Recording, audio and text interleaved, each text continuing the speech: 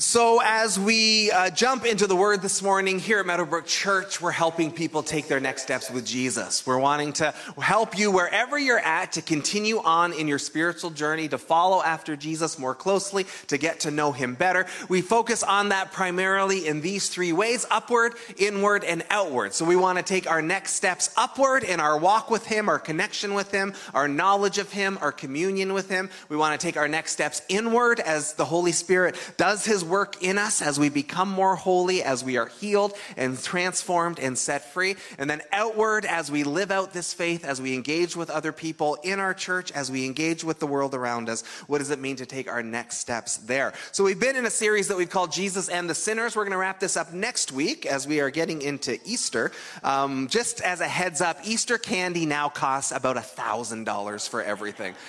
So Easter is coming up. We will have our normal Easter service and Good Friday service, as we've mentioned already. So we'll wrap up this series next week, heading into Easter. But we've been talking about and looking at different stories in the Gospels where Jesus engages with people in their sin. And we've been looking at what does it teach us about who Jesus is? What does it teach us about our sin? What does it teach us about when we see other people in their sin? And how do we engage in other people's sin the way that Jesus did? And how do we engage in people and help them in their spiritual journey, even as we're walking through ours? And so we've been talking about these key ideas. They've kind of guided us through the series from week one, that Jesus calls us to follow Him and His ways. 1 John 2:6, whoever claims to live in Him must live as Jesus did. If we're going to call ourselves Christ followers, we actually need to follow in the way of Christ. So He calls us to honor His teaching and to follow His example. And so because of that, His teaching and His example become very important to us as Christ followers. Jesus' engagement with sinners sometimes makes some religious people uncomfortable. They thought Jesus was loving them too much. He was being too friendly.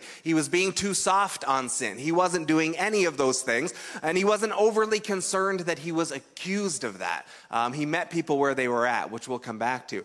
That being said, Jesus calls sin what it is and calls us away from it. We believe that sin, the things that the Bible says don't cross this line on, are put there by a God who loves us. That is the motivation of God in putting some boundaries on our behavior. And so when God says don't do something, it's not to be controlling, and it's not to be arbitrary, and it's not to be cruel. It's because He loves us and He wants to keep us safe and He wants to protect and provide for us. And so when God says don't do certain things, we believe that's ultimately for our good.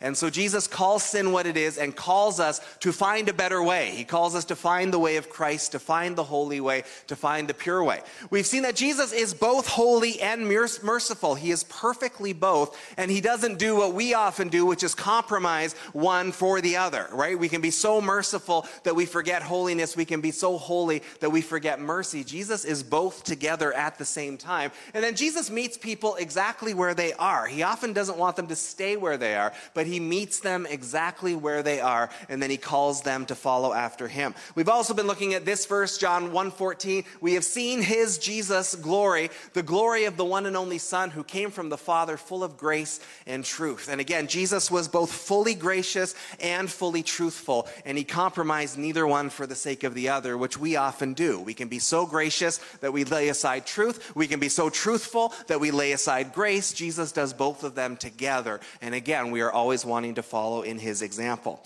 So I have shared stories from my house before. These are our two dogs. Sasha's the one on the right. That is the older one. Josie's the one on the left. And my family loves these dogs more than anything. I'm in it more for the sermon illustrations. That's what's worked out for me along the way. And so the other day, I was home by myself. It was my day off, and I was eating a snack downstairs. I was watching TV, and I had to leave the room for a moment. And when a snack is open, for those of you who have dogs, the dogs are there, right? Like, they're right there. And so Sasha is right there beside me, just staring up with her, like, beggar eyes and just with a sad look on her face. And so we have a rule in our house that we don't give them people food, which we break all day, every day. We don't follow it that well. And so I needed to leave the room for a moment. I had my snack, and so I didn't want to carry it with me as I left. If I put it down on the couch, she would obviously just eat all of it. And so I put it on our coffee table, and we have kind of a big, wide coffee table, and the dogs can't reach the middle of it. But just to be sure, I piled some things up on top of it and put it on top of that, and then to be sure, I put a pillow on top of that. So there's no way the dog is getting this. And then I left the room to go do what I was going to do, and within 2 minutes of being gone, I hear a thump. And I come back and she has gotten the snack, spilled over on the ground, and is eating it, just delighted with herself. And I went, Sasha, hey, like Josie on the left, Josie's a brat, but Sasha is a good dog. Like Sasha does what she's told. And so it was kind of shocking to see that it had happened. And the minute I said, Sasha, she kind of cowered and looked all sad. And you can't be mad at me because I'm so cute. And yet there was part of me that was like, you shouldn't have done that. I said, don't do that. And there you did it. And then there was part of me that was like, how did you do that? Like, how did you pull that off? I went to such effort to make sure that that couldn't happen. I didn't even think you could reach the middle of the coffee table, let alone several layers on top of that and all covered up and everything. So it was a mixture of like, you stupid dog. And also, that was impressive. Like, I don't know how you pulled that off, but you earned it, right? However it happened, you really made that happen. And as that moment passes, just in thinking about that, of going like, we really do get impressed when someone goes the extra mile to do something, right? When we value stories where someone really overcomes something, or there's an insurmountable obstacle, but they made it anyway. Like there's something impressive about that. And of course, it depends what we're going after, I guess. And is it a good thing or is it a bad thing? But we really do admire stories of sacrifice and stories of persevering and stories of overcoming. And there's something in us that says, when something's hard and someone does that, we go, hey, that guy deserves the gold medal at the Olympics, right? They deserve to hoist the Stanley Cup. That person deserves to get that promotion. That person deserves to have that breakthrough because they've sought after it. Like they've pursued it. They've persevered through it. Perseverance is always an admirable quality. And so we're going to see that confronted in our text today, the story that we're going to get to. And I'm going to try to whip through this because we talked about Xavier way longer than he was comfortable with. And so now we're running out of time a little bit in our service. But let's look at our text. We're in Mark chapter 10, and we're starting in verse 17. As Jesus started on his way, a man ran up to him and fell on his knees before him. Good teacher, he asked, what must I do to inherit eternal life? Why do you call me good? Jesus answered, no one is good except God alone. You know the commandments. You shall not murder, you shall not commit adultery, you shall not steal, you shall not give false testimony, you shall not defraud, honor your mother and father. Teacher, he declared, all these I have kept since I was a boy. Jesus looked at him and loved him. One thing you lack, he said. Go sell everything you have and give it to the poor, and you will have treasure in heaven. Then come follow me. At this, the man's face fell. He went away sad because he had great wealth. Jesus looked around and said to his disciples, how hard it is for the rich to enter the kingdom of God. The disciples were amazed at his words, but Jesus said again, children, how hard it is to enter the kingdom of God. It is easier for a camel to go through the eye of a needle than for someone who is rich to enter the kingdom of God. The disciples were even more amazed and said to each other, who then can be saved? Jesus looked at them and said, with man this is impossible, but not with God. All things are possible with God. So as it relates to our series, this story is a little different because this guy's not really an obvious sinner in the same way as some of the other stories that we've looked at. Like having money in itself is not a sin. And yet there's obviously something in his money that is a problem for him in his walk with Jesus. There is something that is getting in the way. And so the Bible doesn't ever call money itself sinful. That being said, there are warnings throughout Scripture about money and just where is it sitting in your heart. I think it's very telling that Jesus called money the other master. Right? You can't serve both God and money. It's the other master. And by the way, you don't have to have money for money to be the master of your life. You can be just as driven by it and have it take just as much an inappropriate place in your life as if you are wealthy. So it's not just for the wealthy when the Bible's talking about money. And so as we're looking at this story, again, this isn't immorality like we've seen in some of our other stories. This isn't kind of an obvious sin. This man isn't maybe a sinner in quite the same way. And yet at the same time, there is something going on in him that is getting in the way of his way to heaven that Jesus is obviously speaking to. And so we're going to move through this pretty quickly today. And we're not going to go as deep as we normally would just in the interest of time, but we're going to touch on some verses here. So verse 17, Jesus is on his way. A man ran up to him, fell on his knees before him. Good teacher, he asked, what must I do to inherit eternal life? So what I like about this guy already is that he's hungry. right? He's not maybe a follower of Jesus yet, obviously, but he's hungry, he's interested, he's seeking, he's searching. There is something in him that is driven. There is something in him that is looking for more. And so he wants to know, right? He wants to be right with God. He wants to go to heaven. And he somehow intuits that Jesus is the one who has the answer. So he comes down before him, why, our good teacher, what must I do to inherit eternal life? That's such a great start. It's so good.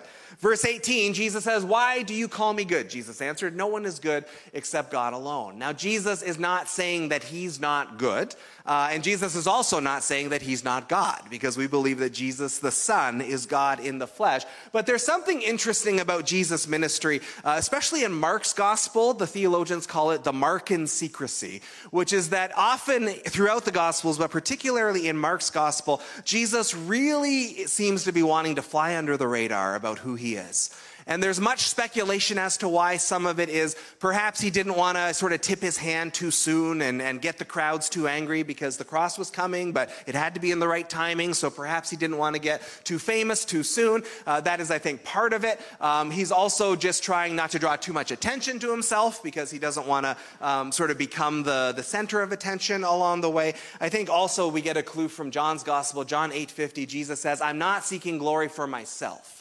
There is one who seeks it, and he is the judge. That Jesus lives a life on earth completely devoted to giving attention to the Father.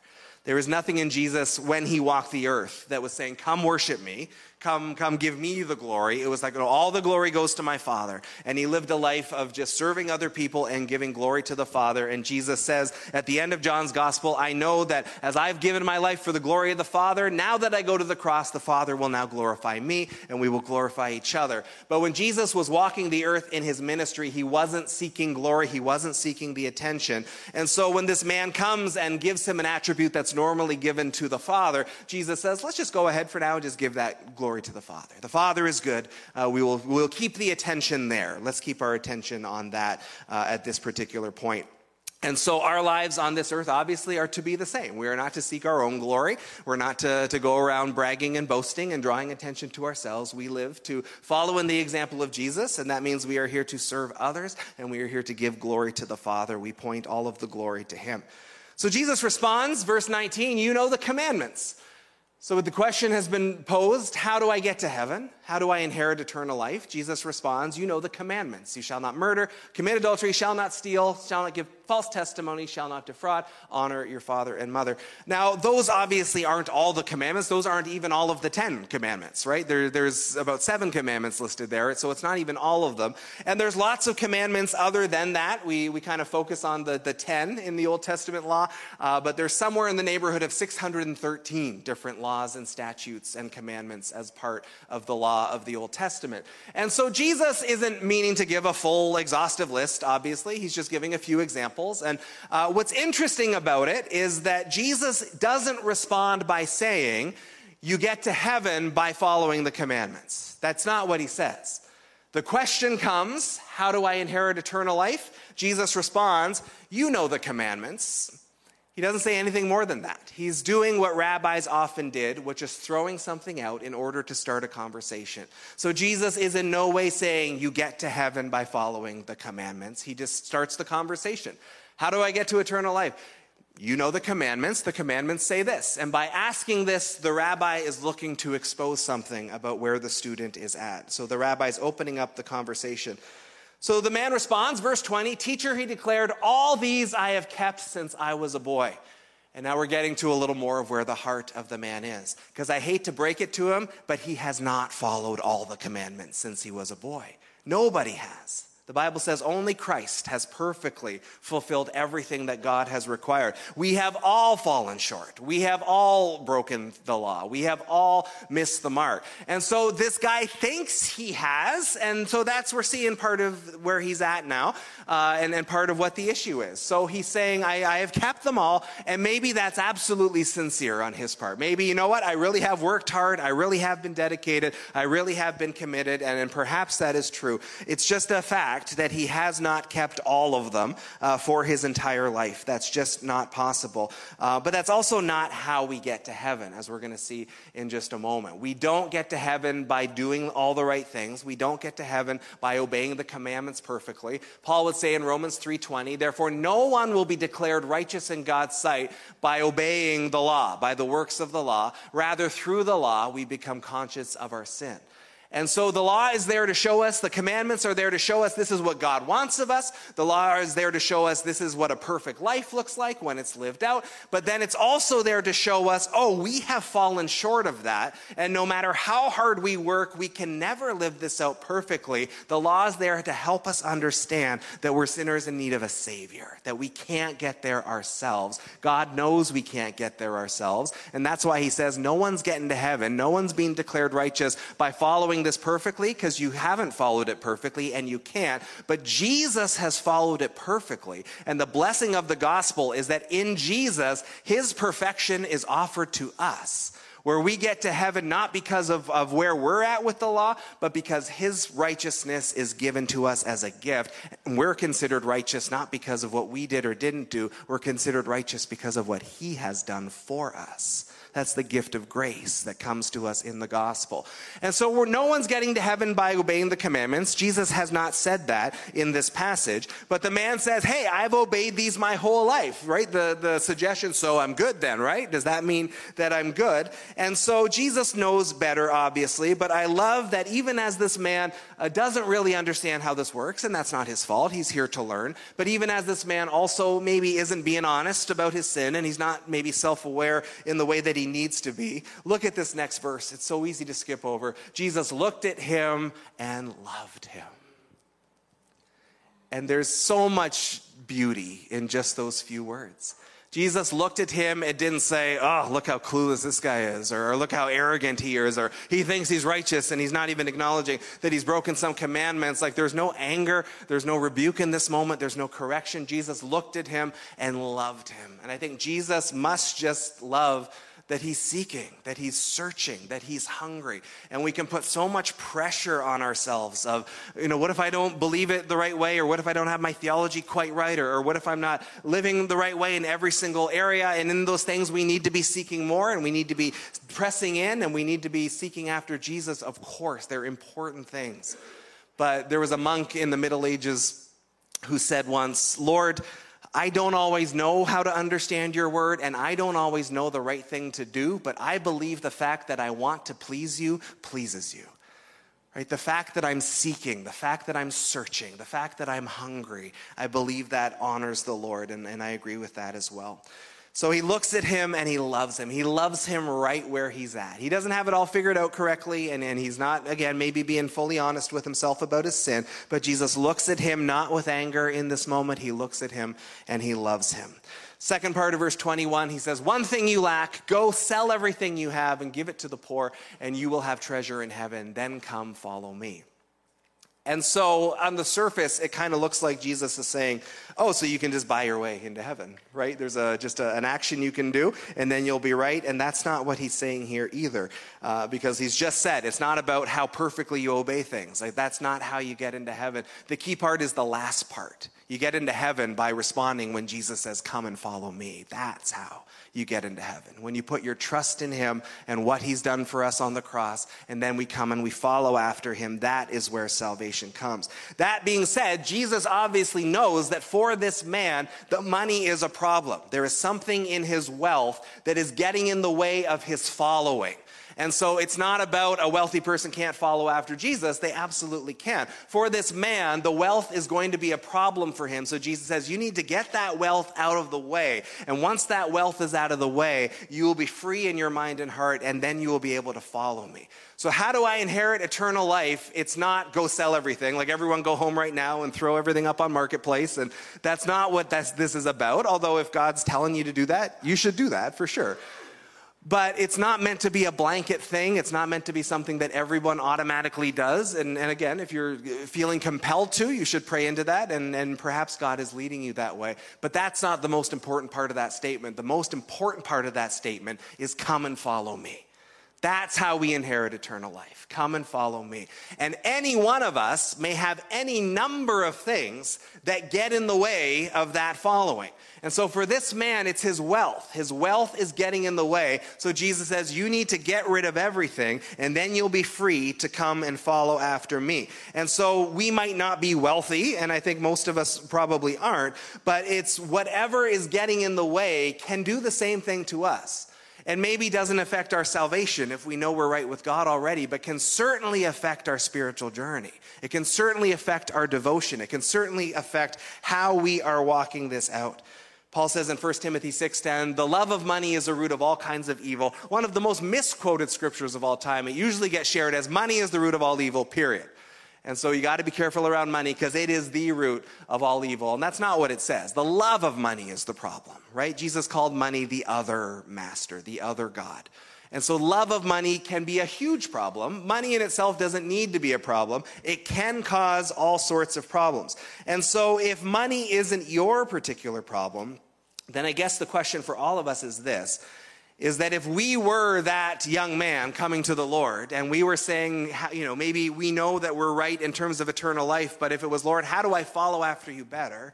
How do I please you? How do I live a life that you are calling me to live? If Jesus were to put his finger on something in your life and say, get rid of this, and that will help you follow after me, what would that thing be for you?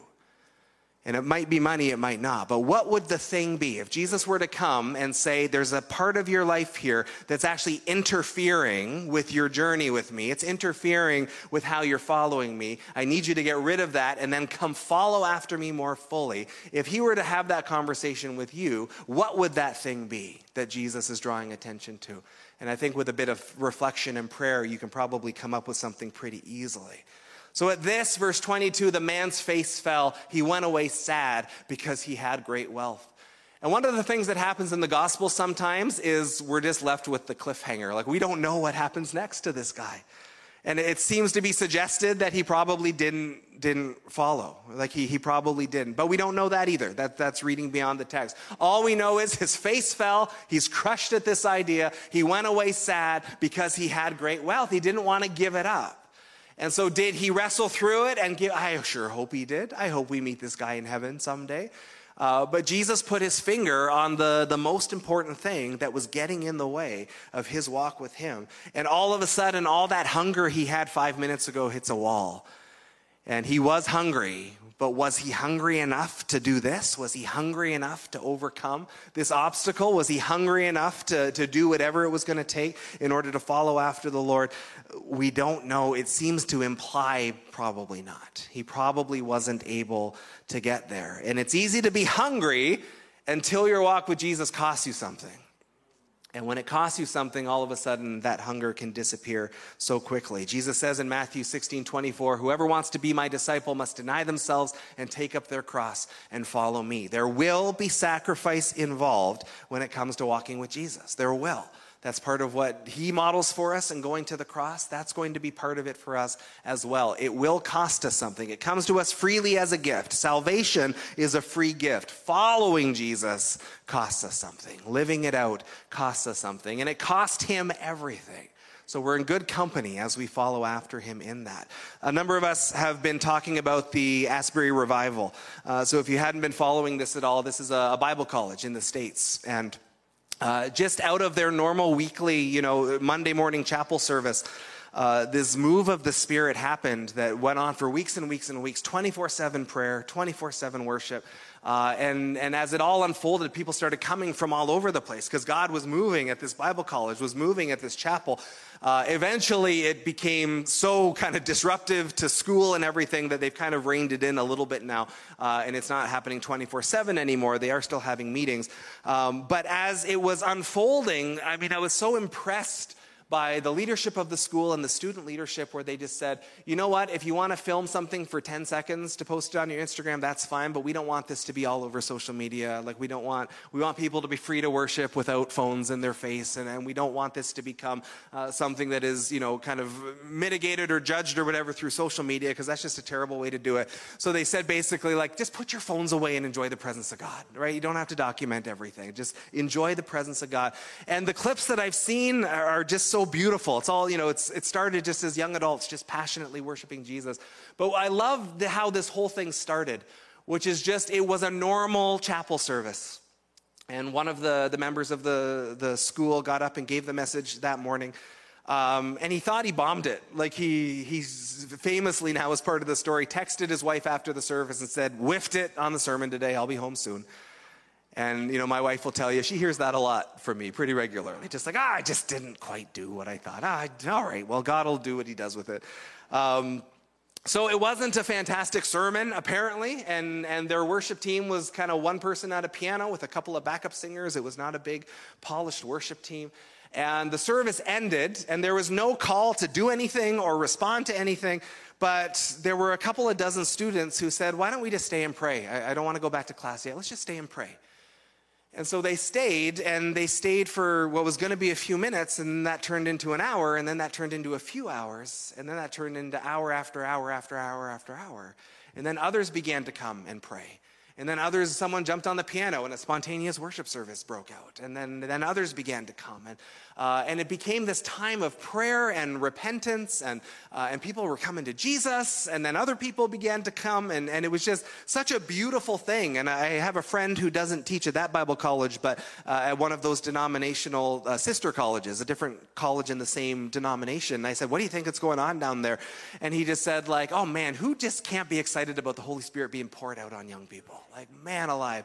People online are going, oh, I don't know about this and I don't know about that. He's like, just shut up. God is moving amongst our young people. It's all good. Jesus is being glorified. The gospel is being shared. People are coming to Jesus. People are being renewed in their spirits and renewed in their faith. And it all started because they just said, you know what? We're going to sacrifice our agenda for the day. We're just going to pray instead.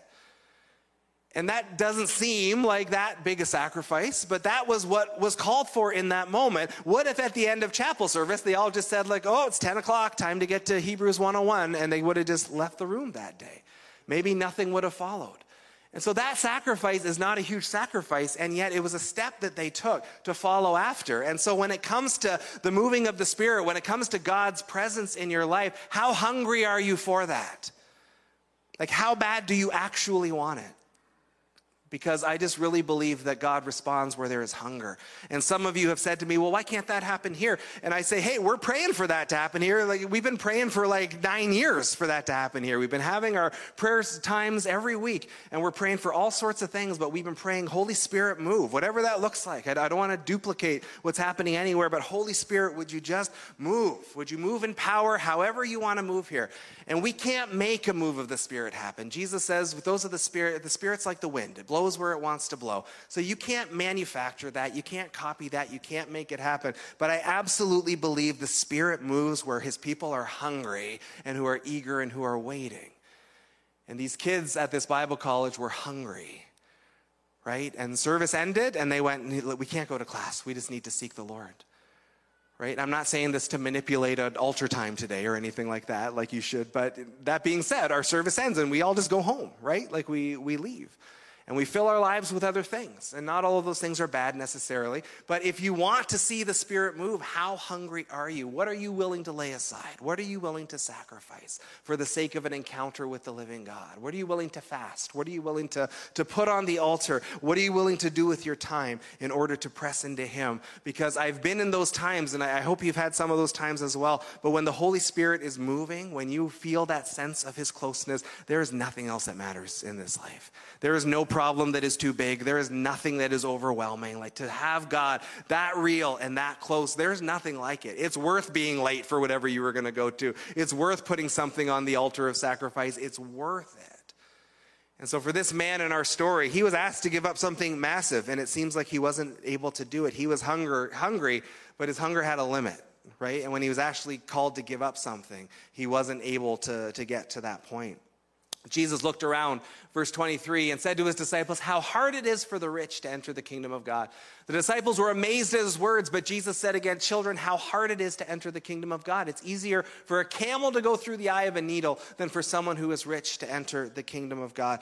And it's not, again, just about the money. It's just that when we're comfortable and when we have enough in and of ourselves, it can be really hard to give up that comfort. It can be really hard to move into a place of trust. If all of your comfort has been in your wealth, the thought of not having that security anymore can be overwhelming. And to go in a place where it's like, I just need to trust God every day for my daily bread. I just need to trust God for what I need can be very difficult when you're so used to leaning on yourself. So it's not that the money in itself is necessarily the problem, but it's hard for people to sacrifice and realize how much they need the Lord when we have so much comfort. I've been on missions trips to different places and I've gone, why is their worship so much more passionate than ours? Like just there's utter poverty everywhere and their worship is so incredible, or their prayer time is so in depth, and God's presence is so real. And I've talked to missionaries who live in these places, and it's like, well, over in Canada, you have almost everything you need, right? Like you don't need that dependence on God in the same way. You're not literally depending on him for your health or for your daily bread or for a few dollars so you can fix your car. Like you have so much. And so as much as it's hard for a rich person to enter the kingdom of God, I think it's hard for a rich nation. It's the same thing. We are so self-sufficient in so many different ways that it's harder to see the lack and it's harder to see where we need something, where we have to trust God, where we have to take that step, where we are putting our trust in him. There's elaborate theologies that have come out of this passage about, there was a gate in Jerusalem called the Needle and camels couldn't fit into it and everything. And none of that, I think, has a whole lot of value. Jesus is using a picture. A camel's an unclean creature, and it's just an impossible task, right? It's an impossible task for a camel to go through the eye of a needle, and a rich person on their own, apparently Jesus likens it to the same. It is incredibly difficult for someone who can put their trust in something else to realize that they need to put their trust in Jesus. The disciples were amazed, verse 26, and said to each other, who then can be saved? When Jesus says it's hard for the rich to get into heaven, that's such an upside down thought for them, because their understanding and worldview were the rich ones were the ones that God loved the most. And it's evidenced by the fact that you can see how rich they are, right? God loves them especially. They have the favor of God because they have all the money. And Jesus says that money actually can be a very big problem. And so they're blown away by this idea. If the rich can't be saved, then who can be saved? The rich are the ones who have all the favor. They're the ones who God loves the best, and that's why they have all the stuff. And Jesus is saying that's not how the kingdom works. The kingdom isn't wired that way. When Jesus comes, he quotes Isaiah, says, the Spirit of the sovereign Lord is upon me. He's come upon me to preach good news to the poor. And as we've seen in a lot of these stories, Jesus goes to the poor, to the outsider, to the marginalized, to the lost. He doesn't typically go to the ones who look like they have it all together, who look like they have all the favor of the world, who have all the blessings and benefits on paper. That Jesus is interested in those who understand that they need something. And he says it's really hard for the rich to get there. It's not literally impossible, but it is difficult. And so for any of us who have money, that's the warning for us. And for all of us who are part of a wealthy nation where we've just got lots of stuff, by any global standard, we are all pretty wealthy. By any global standard. And so it's just so easy to be comfortable. And Jesus is turning it all upside down. That just because someone has money doesn't mean necessarily that God's blessing is with them. That's not the way this works. Jesus looked at them, verse 27 says, with man it's impossible, but not with God. All things are possible with God. And that's a good bumper sticker. We see that and people post it on social media. All things are possible with God, or nothing is impossible with God. And it's true in lots of different ways, of course. I mean, it's not impossible for God to part the Red Sea. It's not impossible for God to do any miracle. In the context of it, Jesus is saying that even God can bring the rich into heaven, right? It seems impossible, but even God can do that. And so there is still hope for this rich young man who went away, and perhaps he did turn things around. But God can still work it out. That is still possible when God is at work. Come on up, worship team. We're going to wrap up here. So as we reflect on all of this, and as we are reflecting on our goal here at Meadowbrook, we're helping people take their next steps with Jesus, upward and inward and outward. When we preach a message, I always say, you need to spend some time with the Lord in this, and I hope you don't just turn it off when you leave this place, but take some time in the days to come to reflect on it, to pray about it, to talk about it, to take some time to let the Holy Spirit continue to speak into these things. And so just some suggestions for you as we get going. What are your next steps? So upwardly, that question, how hungry are you for the things of God? How hungry are you? I think many of us are not. We're quite comfortable exactly where we're at. I read the book of Acts and I go, there's so much more to this than we're experiencing. And I hear these stories of Asbury and the Welsh revival and these different things. I go, man, there's so much more. Terry Bone was in town this weekend. He's speaking at Lake Point this morning and doing a seminar there. And Terry and I had coffee last night, and he was talking about just coming back from Bangladesh, coming back from Nepal, and just enjoying God pouring out his Spirit in abundance on people who have nothing except hunger for who God is, and just enjoying being in his presence and seeing what the Holy Spirit does when that happens. There is so much more than what we have experienced. There is so much more available. As we look at next steps inward, just to reflect, is there anything blocking? Is there anything in the way? For the rich young man, it was his money. It might not be money for you, but is there anything in the way? Again, if Jesus were to have this exact same conversation with you and say, hey, to follow after me more fully, you're going to need to deal with this, what would that thing be? And are you willing to sacrifice that thing on the altar? Are you willing to give that up and say, you know what, I love that thing, but it's more worth it to follow him and to know him and to draw close to him? In terms of outward next steps, I was just stuck on that line. Here's a man he's seeking, he's a bit confused, he's lost, he's not right with the Lord yet. And that Jesus looked at him and loved him right where he was. So who around you, when you look around in your life, who just needs that look of love this week? Who just needs to be loved?